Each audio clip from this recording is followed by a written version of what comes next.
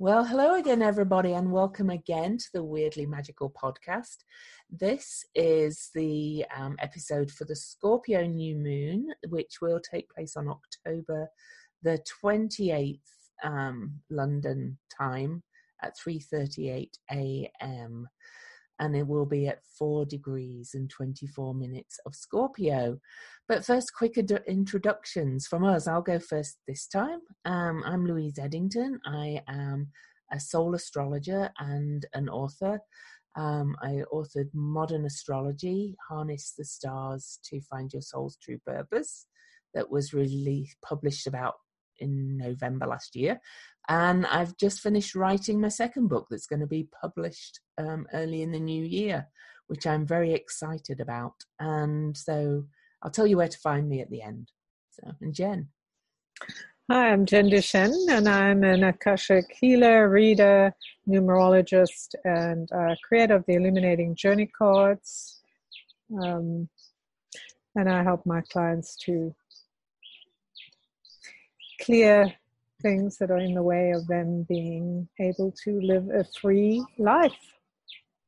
And Jen is coming from beautiful, sunny South Africa with birds tweeting, and it's dark outside here because it's early morning here. We had to kind of find a time where we could both do it, and now it's just getting light. But I've got my avenging angel behind me because it feels very right. And I have a weird storm that suddenly started as soon as Louise and I decided to get on. Suddenly this weird energy is floating around. So I think that's... if Jen mutes herself suddenly, she's moving inside, and I'll just keep it going till she's set up again. So, interesting times, because of course we're recording this just before the Aries full moon, which is really powerful. We recorded on the last episode. So, and we're under a Pisces moon that's making everything very weird weathery and things like that. So forgive us if it kind of gets a bit interrupted. So I'm going to show my card first for a change, I think. Yes. But it's kind of funny. We've both pulled the cards separately, as we always do, and we got very similarities, as always. But this is the card for the new moon on the 28th, and I got the Tower card, which is the Mars card.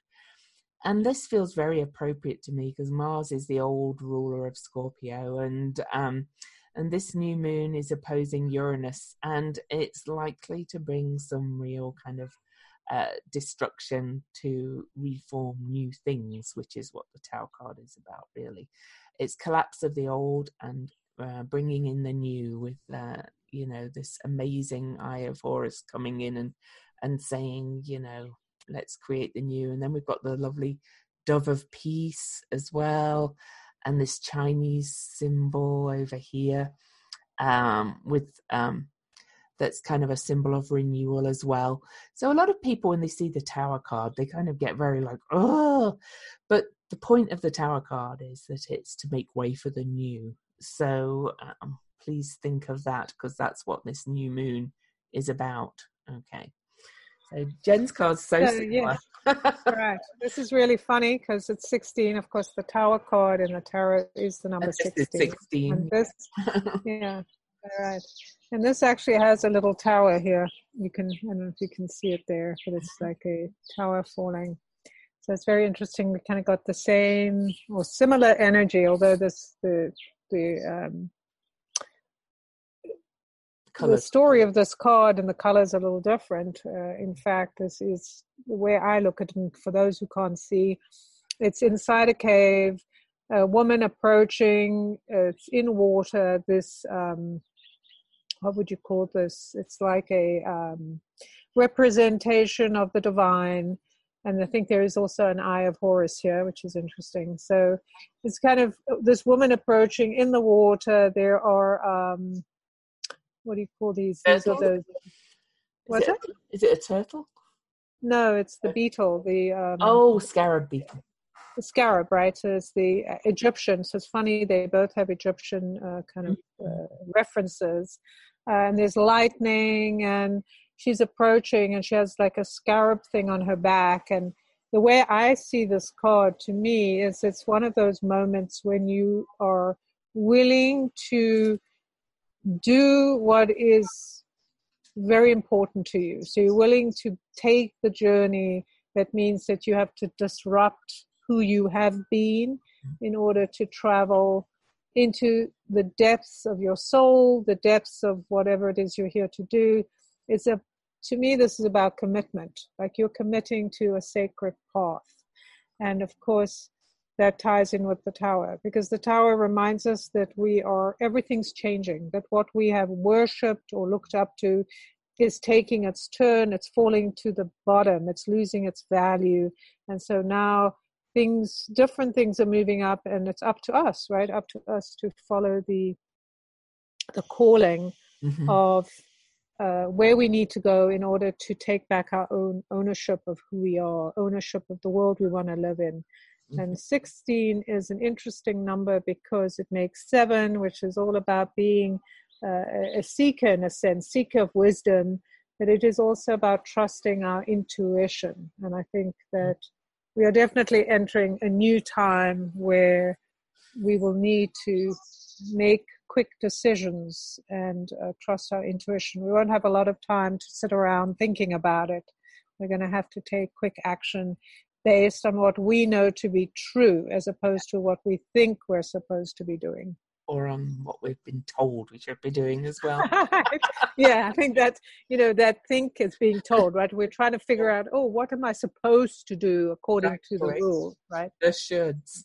Right, exactly. So back to this new moon.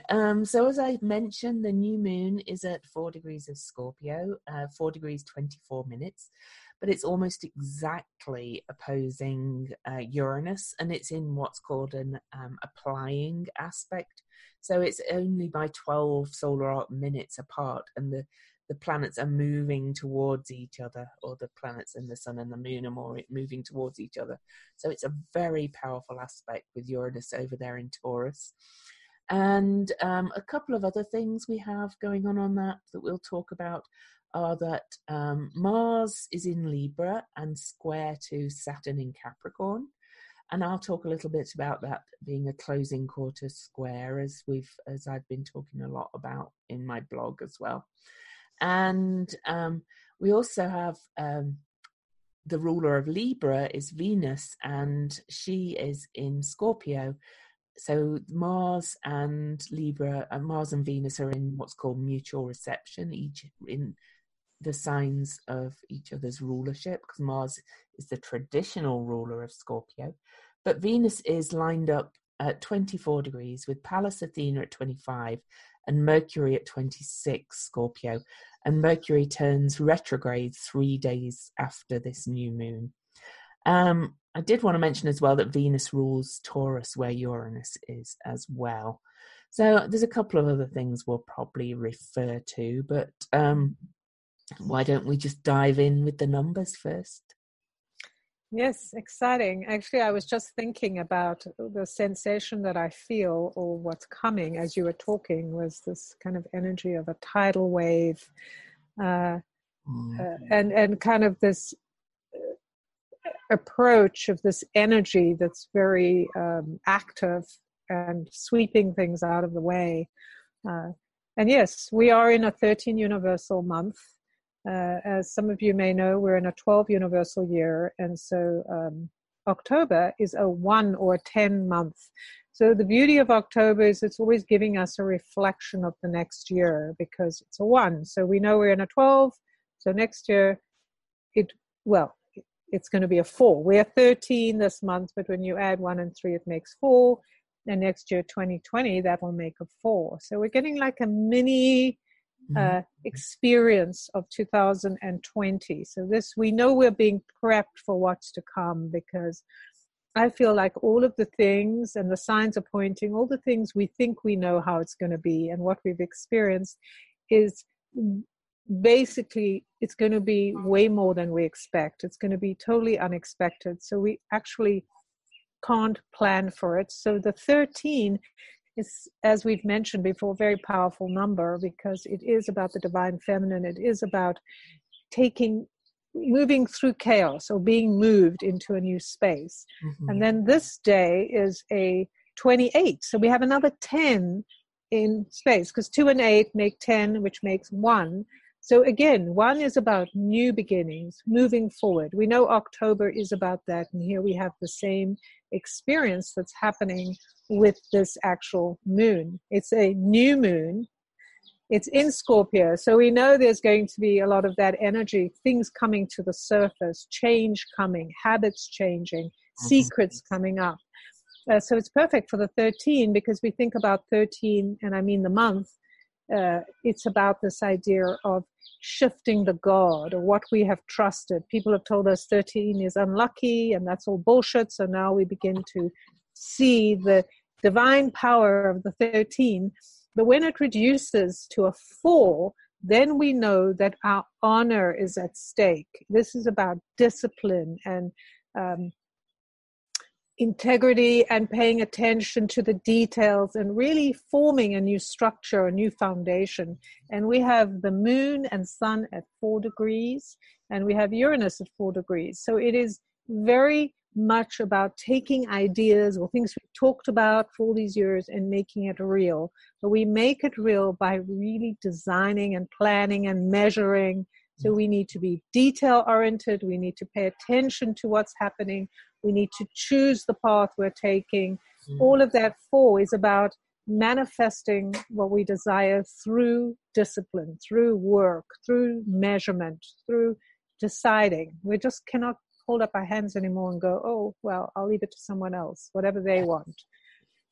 This is very much about what we're deciding to do and taking the responsibility for it. And I think having these numbers repeated, knowing that 2020 is all about 4, right? 2s and 4s. So it's all about manifestation, bringing ideas to life in a new way, materializing what we desire.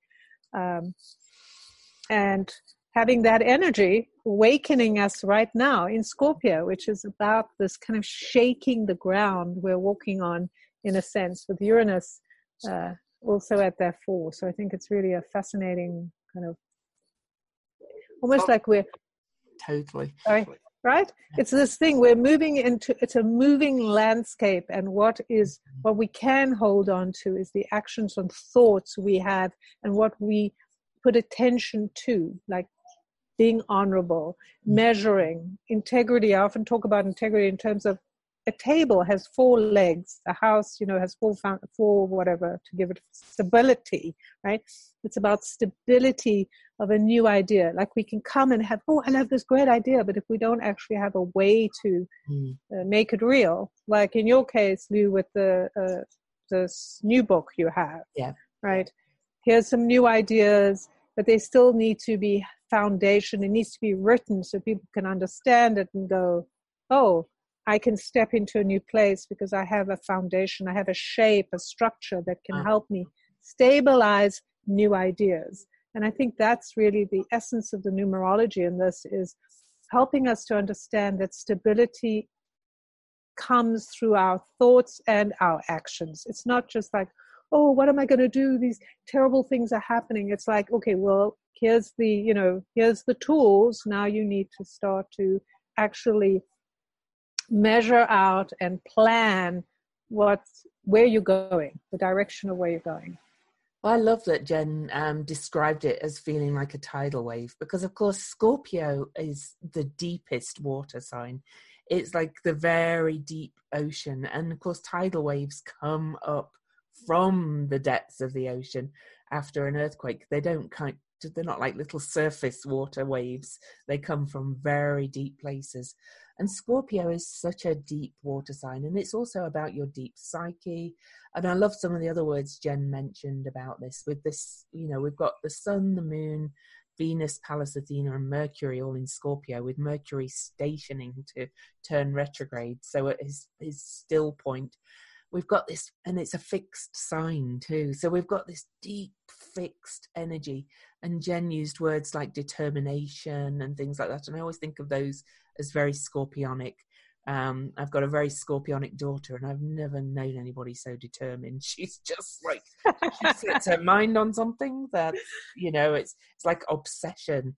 And and that's got, there is that kind of feel. And then we have Uranus at the opposite point. in another fixed sign.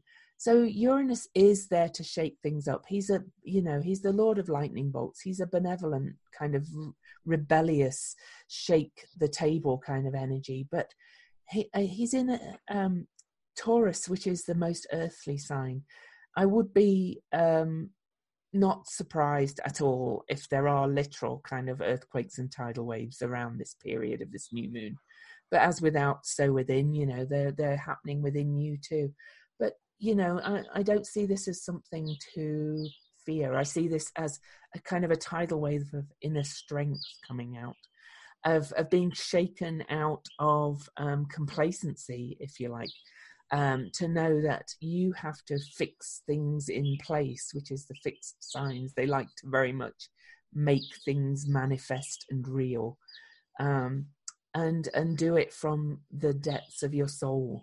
So, the numbers and the astrology as always are very much in alignment with all of that. And I do want to talk quickly about this Mars-Saturn square, because again, you'll hear a lot of things like, oh, it's like 1 foot on the accelerator and 1 foot on the brake. And it is a good phrase for any Mars-Saturn aspect, because Mars likes to go, go, go, and Saturn likes to move slowly and deliberately.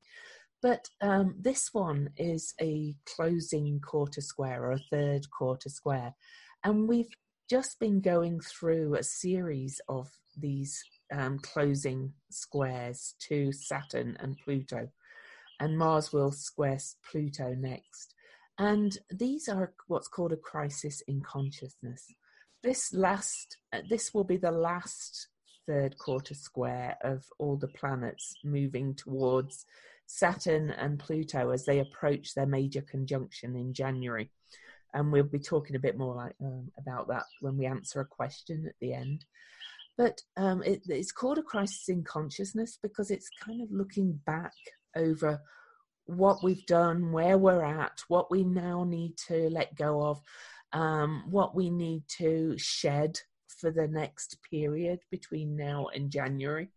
And Mars is in Libra, and as Jen said, it's not very comfortable in there, but I'm not a fan of the language of astrology that says detriment and all those things. Mars is a little bit pushy and likes to get things done, and Libra likes to smooth things out. So there's an element here of making you uncomfortable to make you do the work, I think, really. I always think there's a purpose to these aspects. And this is about, again, it's about will and drive to get things done. Because if you look at the positive qualities of both Mars and Saturn, they like to take action, they like to build, they like to create new projects and all that kind of stuff. So for the next period from this new moon to when Mars hits Saturn after January, then, we are being asked to really put everything in place to create these new things. So, yeah. I'll stop now for a minute and let you. No, it's fascinating. I think it's all fascinating because I'm just thinking about how, when you make something, for instance, if you're making a pot or you do ceramics, pottery or something, there are all these phases. And so the phase of, you've shaped it and you've put it, whatever, you're getting it ready to put in the oven. Mm-hmm. And then you polish, right? So you smooth it out. So there's this fast action. Oh, here's my shape. I'm making it. Mm-hmm. And then there's the slow action of kind of making sure everything is is this all perfect to go in the oven so it won't burn or break or something. And that's kind of what came to mind, is this, when are you actually building something, as we have. So Mars is bringing it's our libido, it's our energy, it's our fire that goes, right, I'm so connected to my cause, I'm going to take action. And Saturn does want us to take action, and so does the fixed signs, as you were saying. Even though we have Uranus who wants change, he's looking at us to make a change this is a revolutionary change for a long period of time. Yeah. So it isn't like, oh, I'm just making something for tomorrow. This is something that has longevity. So we need to think about what is the deliberation of making something last. That means we're going to build and be excited about it. Then we're going to make it. And then we're going to stand back and say, well, does it need to be polished or cleaned or go in the oven? What is the next steps? And thinking about it in those terms instead of, oh, I'm so irritated that I can't move forward. But just taking those moments, those pauses to go, what is it that I can do right now while things are in pause? What extra polish can I give? You think about the number 4 and all of the stuff we're talking about. What's so interesting about the 4 is this is a number. Yes, it's about square. It's about fixed. It's about being in a space, right? You're in a certain space. You can't get out. You need to deal with it, and it can make people like stubborn. Like I want it my way, and when you're building something new, you actually do want it your way. You do need to have it a certain way or talk about it to people and make sure.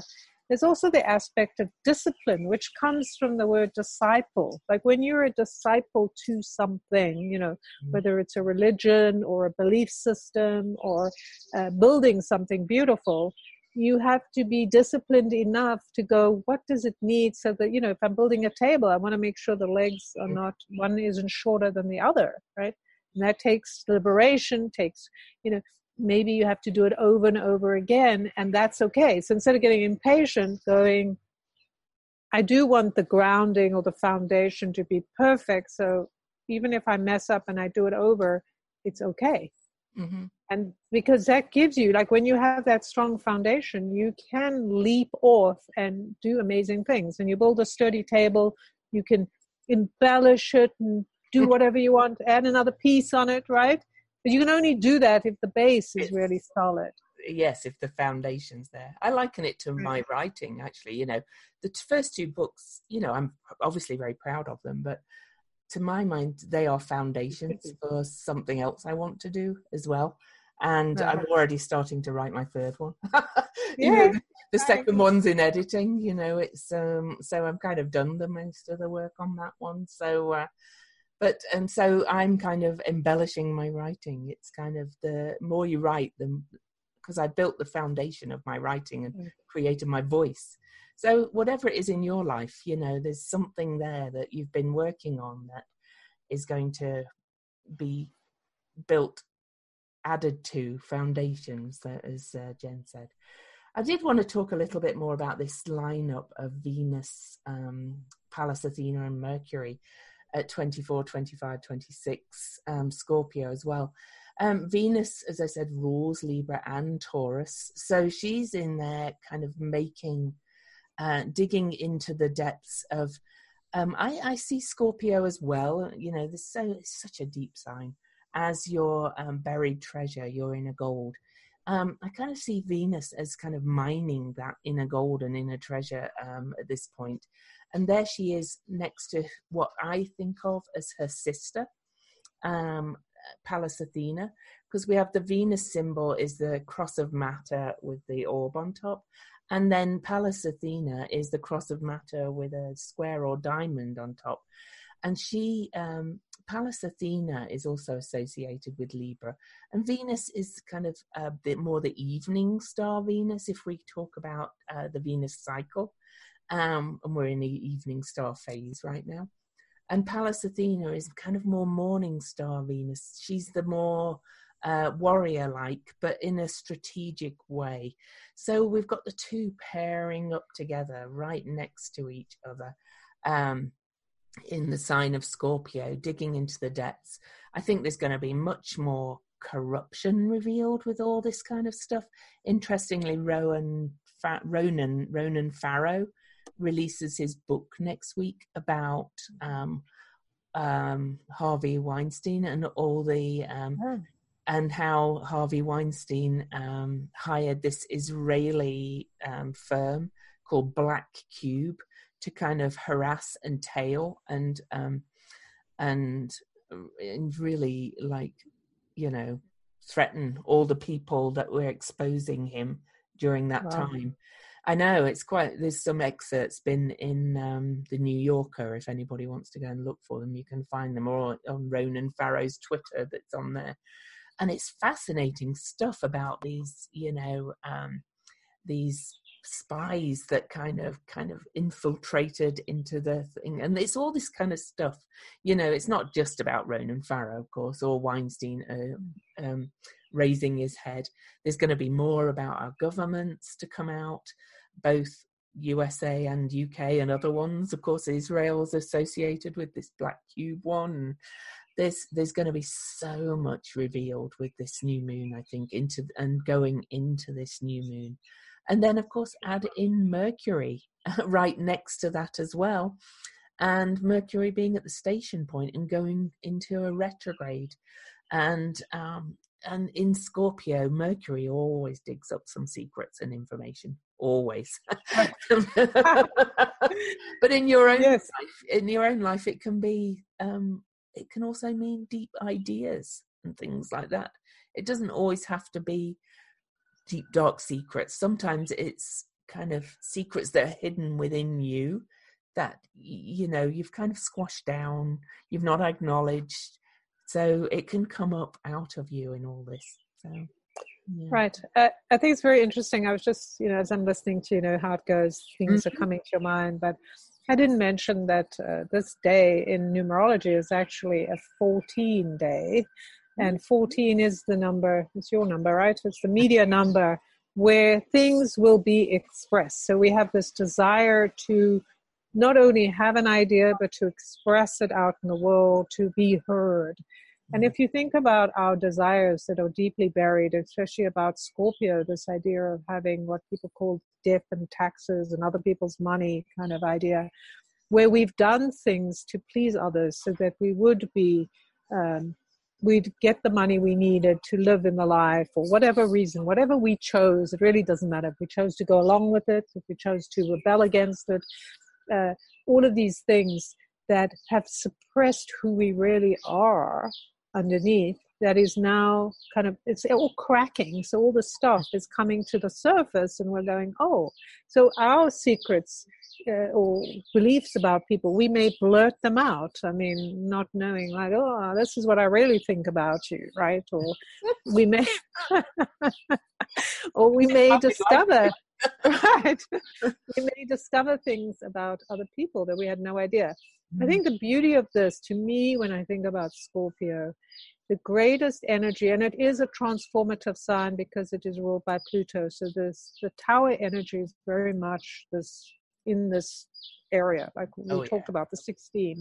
It's very much about that we get to choose where we want to focus. We can focus on, oh, you did me wrong, you did all this. And I think we have gone and are still going through a phase like that in the Me Too movement and other movements where people felt, I've never been heard, now I get my chance, I'm not going to shut up for a while, I'm just going to keep making a noise, which is great.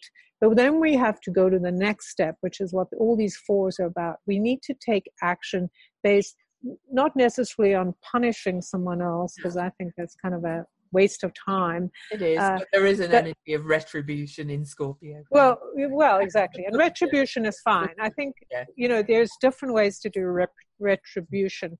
For me, I was actually talking to somebody earlier and they were saying, we're talking about like, here are all these people, in the government or people we know, bullies like Harvey Weinstein, who basically decided how things would be. Mm-hmm. And went along and hired people to make sure, or, made sure everyone just did whatever they wanted.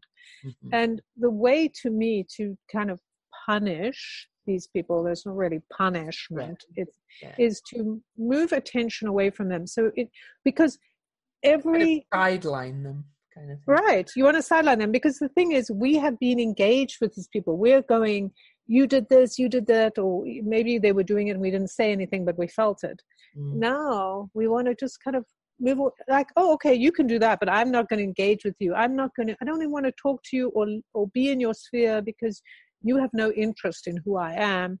So I'm just going to go around you and do what I want. And at some point, these people are just going to go, oh, where's everybody? Like no one is here, right? So to me, that is kind of, that's the best retribution, right? Believe me, I was not suggesting people go out and do revenge. I'm just saying there is that energy in Scorpio. You might feel like you want to, but Jen's advice is the healthier way of doing it. Although I do it. I've got my avenging angel behind me. If anybody's watching on YouTube, and I did it for my group call yesterday, and it's the perfect picture at the moment though, because it is an angel. And really, if you look at the energy of an avenging angel, they do it for the good. They do the good. They don't go around and kill people. Avenging angels, they get their vengeance by doing what Jen suggested, really, and cutting out those people, and even there's a film called Avenging Angel, and I was reading a synopsis about it before I did my group call yesterday, and they were saying this guy never killed anybody unless they had to, kind of thing. Right. He got his vengeance in different ways, in very healthy ways, for the good of kind of the oppressed people. So it's kind of got that feel to it more. It feels like the depths of the people rising up as well. We see it with, Greta Thunberg and the green activists, all the other young people that are going around with her, and the Extinction Rebellion in many parts of the world right now. It's kind of got this surge of tidal wave of people rising up. Right. Exactly. Yeah. Right. So there is that energy of, when we think about redemption, or what was the word you used? Avenging or whatever. This is all about redemption, in a sense. Like, we are not, and the truth be told, like, if you actually kill somebody, which I'm not saying go do it, but for those who do, it's like they get to escape. It's the easy way out. I know they have to come back and all that, but the thing is, it's so much better to make them have an experience that's actually going to change them. Like, we can't change people, but by doing things differently, their experience will be different, and they'll be forced to chase after us, like we've been doing, like making it easy for them. Now we're not going to make it easy for them. So that to me is the best revenge. But I can feel I can really feel this coming, and Jen's right. It's not just this new moon. Of course, we've got a lot of other things coming up as well, and we'll keep talking about it. But I can really feel like the whole house of cards is starting to tumble, including Hollywood, governments, everything, all the facade and the elites all playing with each other, like, we've all got money now, like Ellen DeGeneres is now good friends with George W. Bush, for God's sake. Right. Right. Funny how people's principles change when they have money.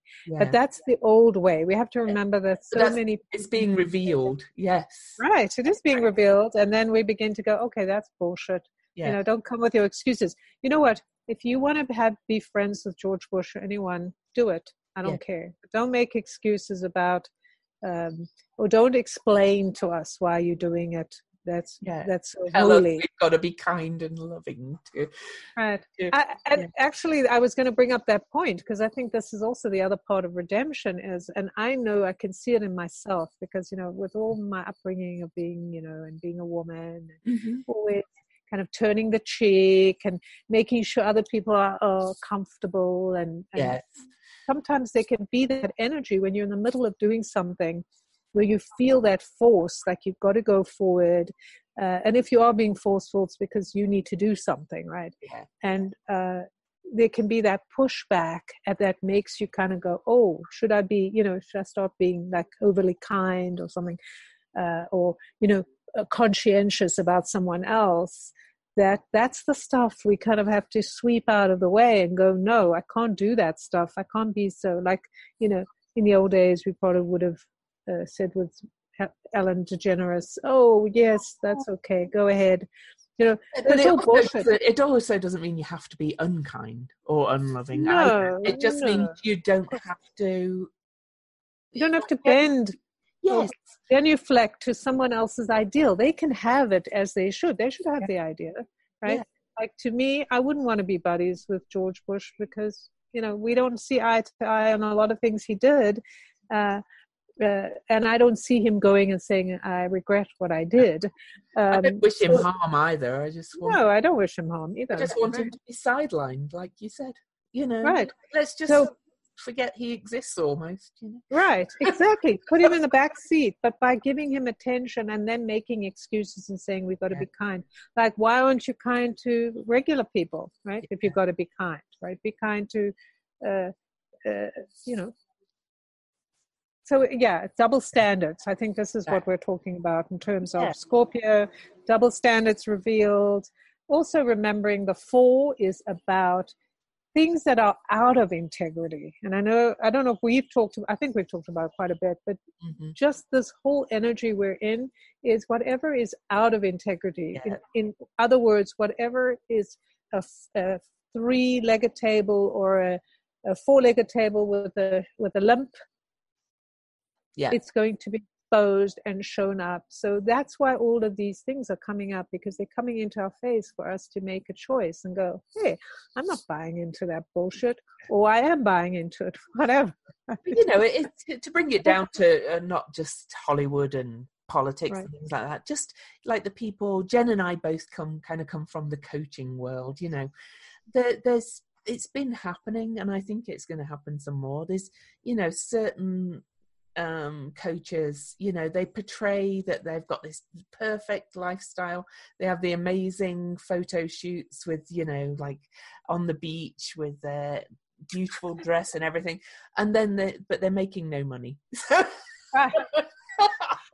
And they're coaching everybody else how to make money, but whereas they're spending any money they do make on these photo shoots and things. And I think Jen and I have both been there to a little degree as well. But it's that things like that are being exposed, and it's not just about any of these individuals. It's anywhere where it's out of integrity and not real and not deep. Okay. Right, and it's not genuine. The thing is, even all of us, no matter how spiritual and how blah blah blah we are, each of us has to go through our own journey right now of going, where am I being fake? Where am I pretending about something that has no value for me? Where am I making it easy for other people to walk all over me? Because it all comes back to us, right? And that's what it is. Go ahead. I was going to say it's the Love and Light Brigade has been bugging me lately with all this energy building. And, again, they're well-meaning. I don't mean anything. But it's this spiritual override of, love and light. Just focus on the love and light. And yes, they're right to a degree. Can't focus on the dark all the time. You also can't ignore the dark. It's just the genuineness that Jen talked about. Yeah. Right. And sorry, you were going to say something. Go on. No. I was just going to say, I can only look at examples in my own life, where I can see myself kind of telling other people to do things that I don't do, right? Or saying, oh, you should do this. This is the best way to handle it. And number one, they probably don't want my advice unless they're paying me for it. Mm-hmm. And number two, it's so easy to tell people what to do, right? Yeah.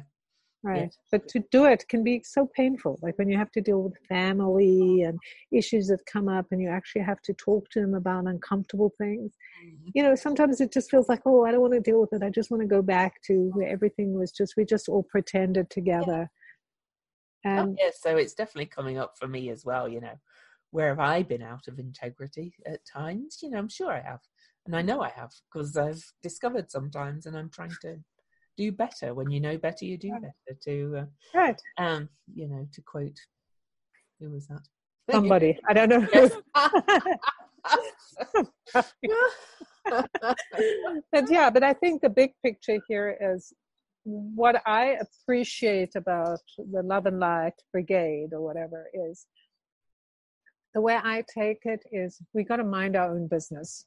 And I mean that in both ways. Stop paying attention to other people's business. Stop living in fairyland about thinking it'll all be okay. Just like people think about like Trump. If he gets out of office, everything will go back to normal. That's total bullshit. Like, we have to still do different things in order to change it. So what are we doing? That's our business. We brought Trump into the right. And I mean, I know people don't like collectively. Right. No, I'm not talking about votes. Right. Yeah. Well, and he's working for the divine. I mean, we don't like to think about the fact that often the divine comes in very ugly form, right? We want to think, oh, it's going to be a beautiful angel that's going to show up and teach us what to do. And then usually it's someone like...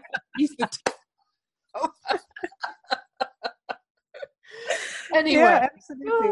Anyway, moving on. Yes. I did also want to address that fact that Mercury here helping us to change our minds. Remembering Uranus is the higher energy, connecting us to divine ideas, to the galactic energies. And Mercury is helping us to translate this so that we can, that our brains don't burst, that we can recognize, we can have new ideas, new thoughts. We can attain an idea that we can think and treat people differently by changing our minds. So minding our own business is really important.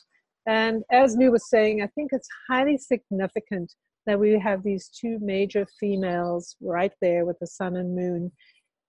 It's kind of like they're going, okay, we're here to... Both sides of that energy is like lining up together. Yeah. Right. Yeah. We haven't talked about Jupiter and Ceres, though. No, we haven't. And that's the law and natural laws, to my mind. They're right there together, because Ceres is connected with the natural cycles, the harvest and growing seasons and all that kind of energy, and also of grief and forgiveness because of her daughter being kidnapped by Pluto there. And then Jupiter in Sagittarius is going a right pelt at the moment. Now he's out of his retrograde, and the two of them are bringing us to my mind, to being asked to live in more alignment with natural law rather than man-made law. So yeah, I also think it's what's significant. I think it's, well, first of all, they're in Sagittarius, which is about new ideas. So is adopting new ideas, or fiery, bringing a fire, like burning away the old and lighting a fire to the new. When you think about, well, first of all, they were a couple that were deeply in love at some point. And if you go back in the history, or whatever you call it, I don't know if it's called history when it's mythology. You go back, and then they kind of drifted apart by anger. They were angry with each other, and I think this is an opportunity right now for them to showcase the idea that we can be in harmony with our masculine and feminine. We can be in harmony with the idea of having natural law as well as bringing in new ideas or technical stuff or something that's not made of nature, making us realize there's all these ways we can work together. Just the story of Ceres, when you look at her whole story of, here she was harvesting, using the material she had, which I think is important for all of us to think about. We can't change the world when we're thinking about, oh, I don't have this, I don't have that, I don't have money, I don't have that, but we can change it where we are, in material, whatever it is called, that place where we are. We can begin to change who we are and how we work with the material we have. And when her daughter was kidnapped, right, she went through that grieving, and we got winter, which is great, right? There's the balance of, okay, the land needs to lie fallow, and coming to terms with the fact that her daughter would only show up a certain times of the year. I think there's a big history lesson here for us, I want it to be like this, and maybe life is going, it's not going to be like this. So let's come to a compromise. Let's look at what's really important. I really need to see my daughter. Okay, well, you can really see her for 3 months, right? Or whatever it is.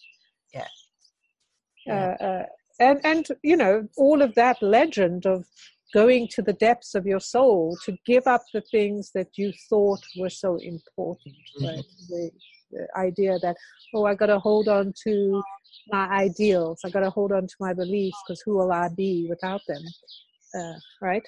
Yeah. For sure. I love the two together. Of course, this is just past their exact conjunction.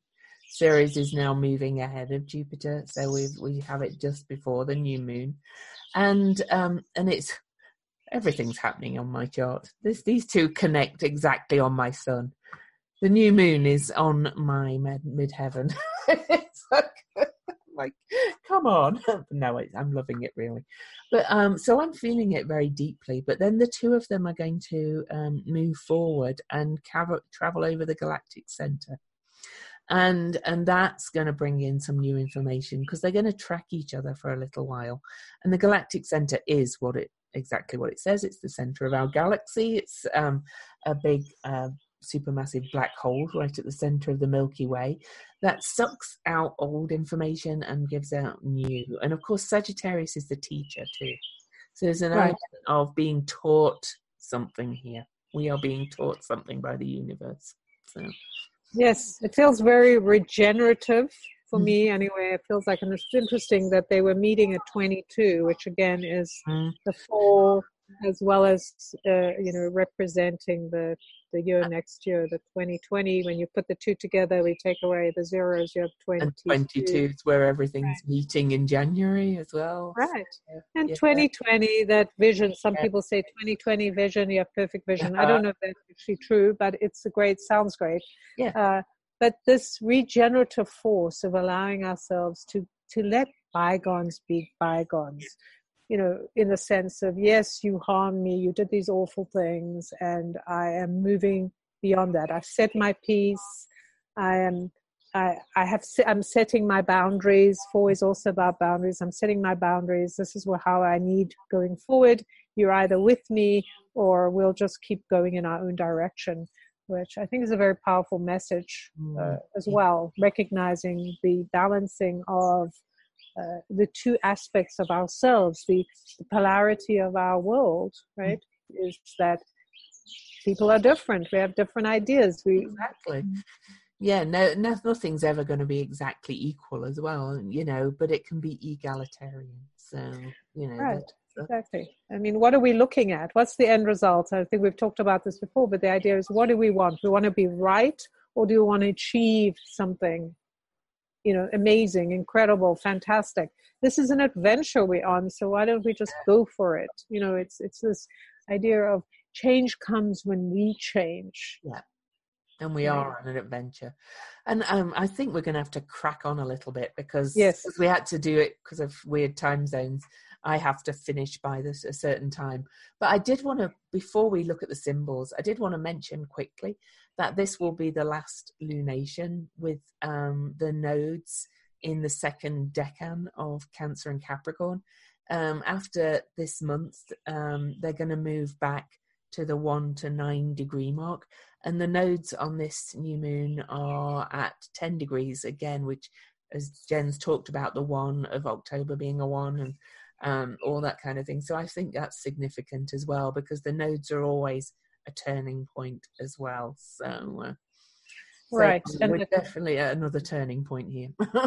Right. And the 10, besides being a 1 of new beginnings, the 10 is about balancing the masculine and feminine, about allowing ourselves to be informed by the divine so we can live physically with that energy of new beginnings, of shifting into something, saying, right, I'm over with that crap, I'm moving forward. And so I think you're absolutely right. We have quite a few 10s in motion for this, right? It's a 28-day. We have the 10 of the nodes, and of course the 10 of October.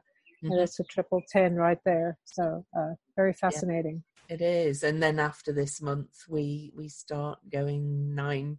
We start counting down, literally, because the nodes always move retrograde motion overall. Right. So it'll be 9, 8, 7, 6, 5, 4, 3, 2, 1, and then they'll shift into Gemini and Sagittarius. So we've got some major shifts coming over the next few months. But let's look at the symbols, if that's all right. Yes, but before that, I just wanted to mention a little bit more about the Mercury retrograde. Because the retrograde is in Scorpio, this is an opportunity for us to come to terms with, besides what comes out, come to terms with our own hidden secrets. Like sometimes we do things, we don't even know we're being manipulative. We do it because we have a certain agenda. And I think we are going to have an opportunity to come to terms with the fact that we are human. We don't need to be perfect, but we can live a much better life when we're honest with ourselves. So often, I mentioned it as buried treasure or your inner gold, but sometimes that inner gold is recognizing where you're not always like nice and fluffy, love and light. Anyway. Thank goodness. That would be boring. Oh, wouldn't it? Oh. So you go ahead and read your symbol first if you've got it. All right. Yes. Let me just pull it up here. The pounding of the sea. And that would be at 5 degrees of Scorpio. It's the keynote is the inertia of all institutionalized procedures. Could I just say that the symbol is that a massive rocky shore resists the pounding of the sea? So. Oh, I missed that part. So, okay. I must have not cut it out, but yes, say that again. A massive rocky shore resists the pounding of the sea. So excellent. There's an element of standing solid here, you know. Right, of what we've been talking about, right? All the fixed energy. Yeah. So the keynote, the inertia of all institutionalized procedures. Slow is the rise of the land from the vast ocean, but once it is formed, it develops a formidable resistance to change in spite of storms. Likewise, once a culture has expressed its basic symbols and its particular way of thinking, feeling, and acting in concrete institutions, these change very slowly indeed. The individual who came to the great city soon finds his life set by the rhythms of the city living, which obliterate vaster life processes and the moving tide of evolution. So it's about binding and resistant. The communal way of life can become. It's about how binding and resistance. Yes, how binding. Yeah. So there's a strength and stability, and these are necessary factors in the social life of man until new horizons beckon. And the key word is stability. This speaks to me of the kind of resistance of what's collapsing around us, you know. Right. People are trying to hold on to it. Yeah. But what is key is to hold on to what is true for us. So come back into ourselves as opposed to worrying about what we've been talking about. Like, who are we and what do we need? What is our stability? What is our rock that is going to remind us of who we are in this changing times? And the Chandra symbol is an interesting one for me. Because it kind of speaks to what I've just been writing about in the book I've just finished writing. But it's an Egyptian queen with a braided beard, bearing intact ancient faculties of an unusual kind, held between polarities, fusing together darkness and light, masculine and feminine, earthly and heavenly, an enigma or riddle of destiny. You are motivated to bring together what has been rent asunder by an implacable force of blind determination. Exceedingly resistant to distraction and diversion, you're almost maniacally committed to reforging an initiate's vision in contemporary application. Where the past is held with such undiminished force, it remains at work inside forever. To tap this place wisely and well requires consummate skill.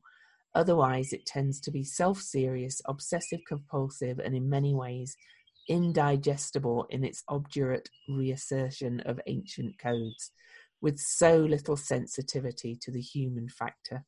Wow, that's kind of really deep. But to me, it talks about not just throwing the baby out with the bathwater, really.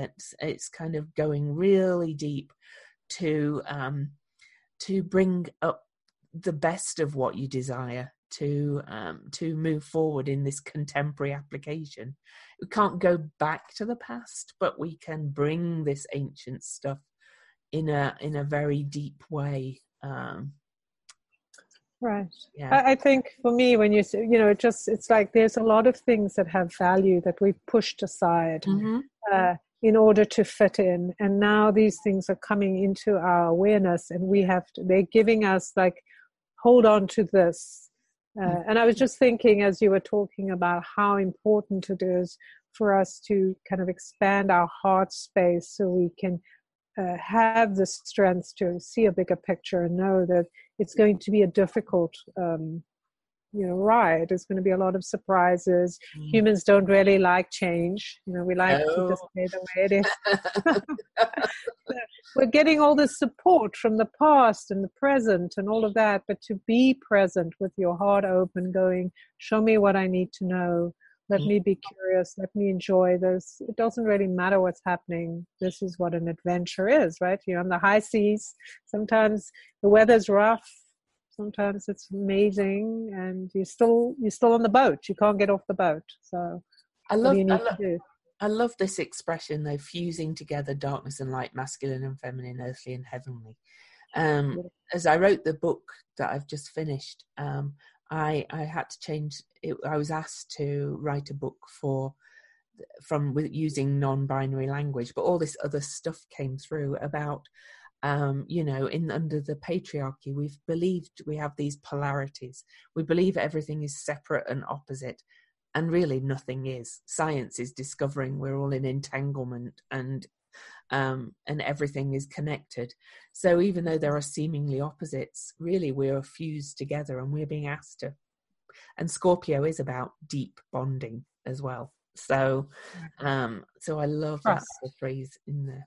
Yeah. Right. In Scorpio, the thing about it is trust, right? Yeah. We have to trust in the depths of who we are, trust that we have the tools we need, trust that we are strong enough and to trust others. change. And trust right. others. Trust others. Absolutely.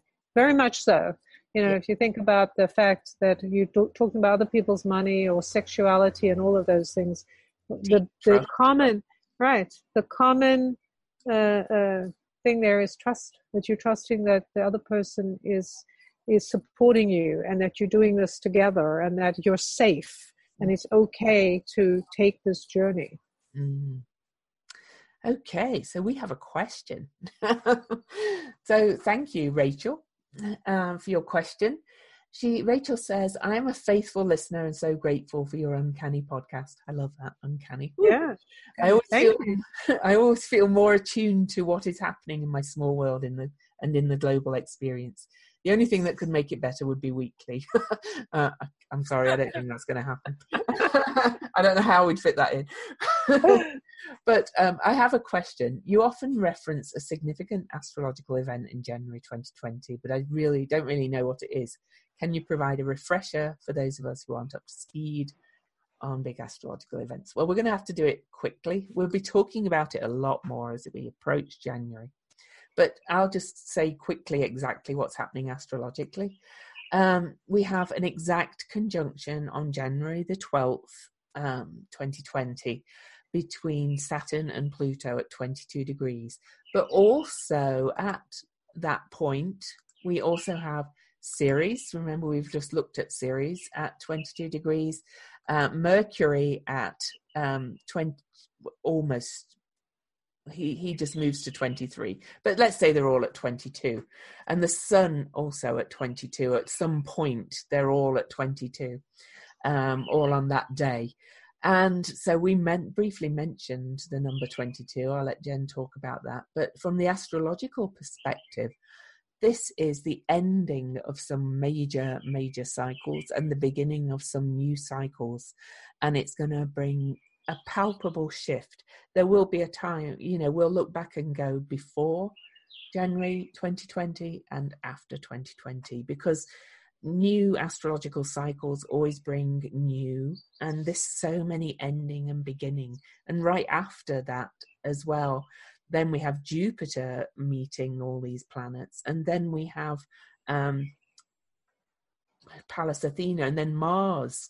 So it's going to keep happening as well. So, but the major thing that most astrologers are talking about is the Saturn-Pluto conjunction, because that happened last in Capricorn in 16 something or 15 something. 15, it was 1500. So at least 500 years ago. Yeah. So it's not something that happens every day. So Yeah. major. And it's at the number 22. Which is highly significant. So yes, it's a very rare conjunction for us as humans.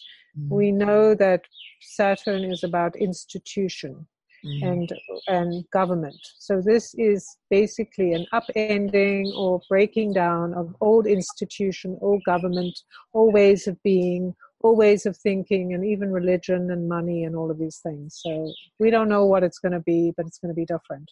Yeah. And it's an opportunity for us to do something different, be someone different, live differently. As far as the 22, this is a very powerful number that's played a lot of, has been very significant in the last 3 or 4 years. And of course, 2020 is the number 22. It's a master number that is about peace. It's about harmony. It's about designing or being the architect. It's called the architect of peace. And it's about designing the life you want to live, or the future, or where are you going with this? And that's really the key. It's 22. We have 2 2s next to each other. That's about balance. It's about the masculine and feminine. It's about all of these ideas of bringing things together, harmonizing, and some of what Lou was talking about in terms of the polarities. Well, because you have 2, so the opposite, where is it on that line that runs between two, the light and dark, or whatever it is, male and female?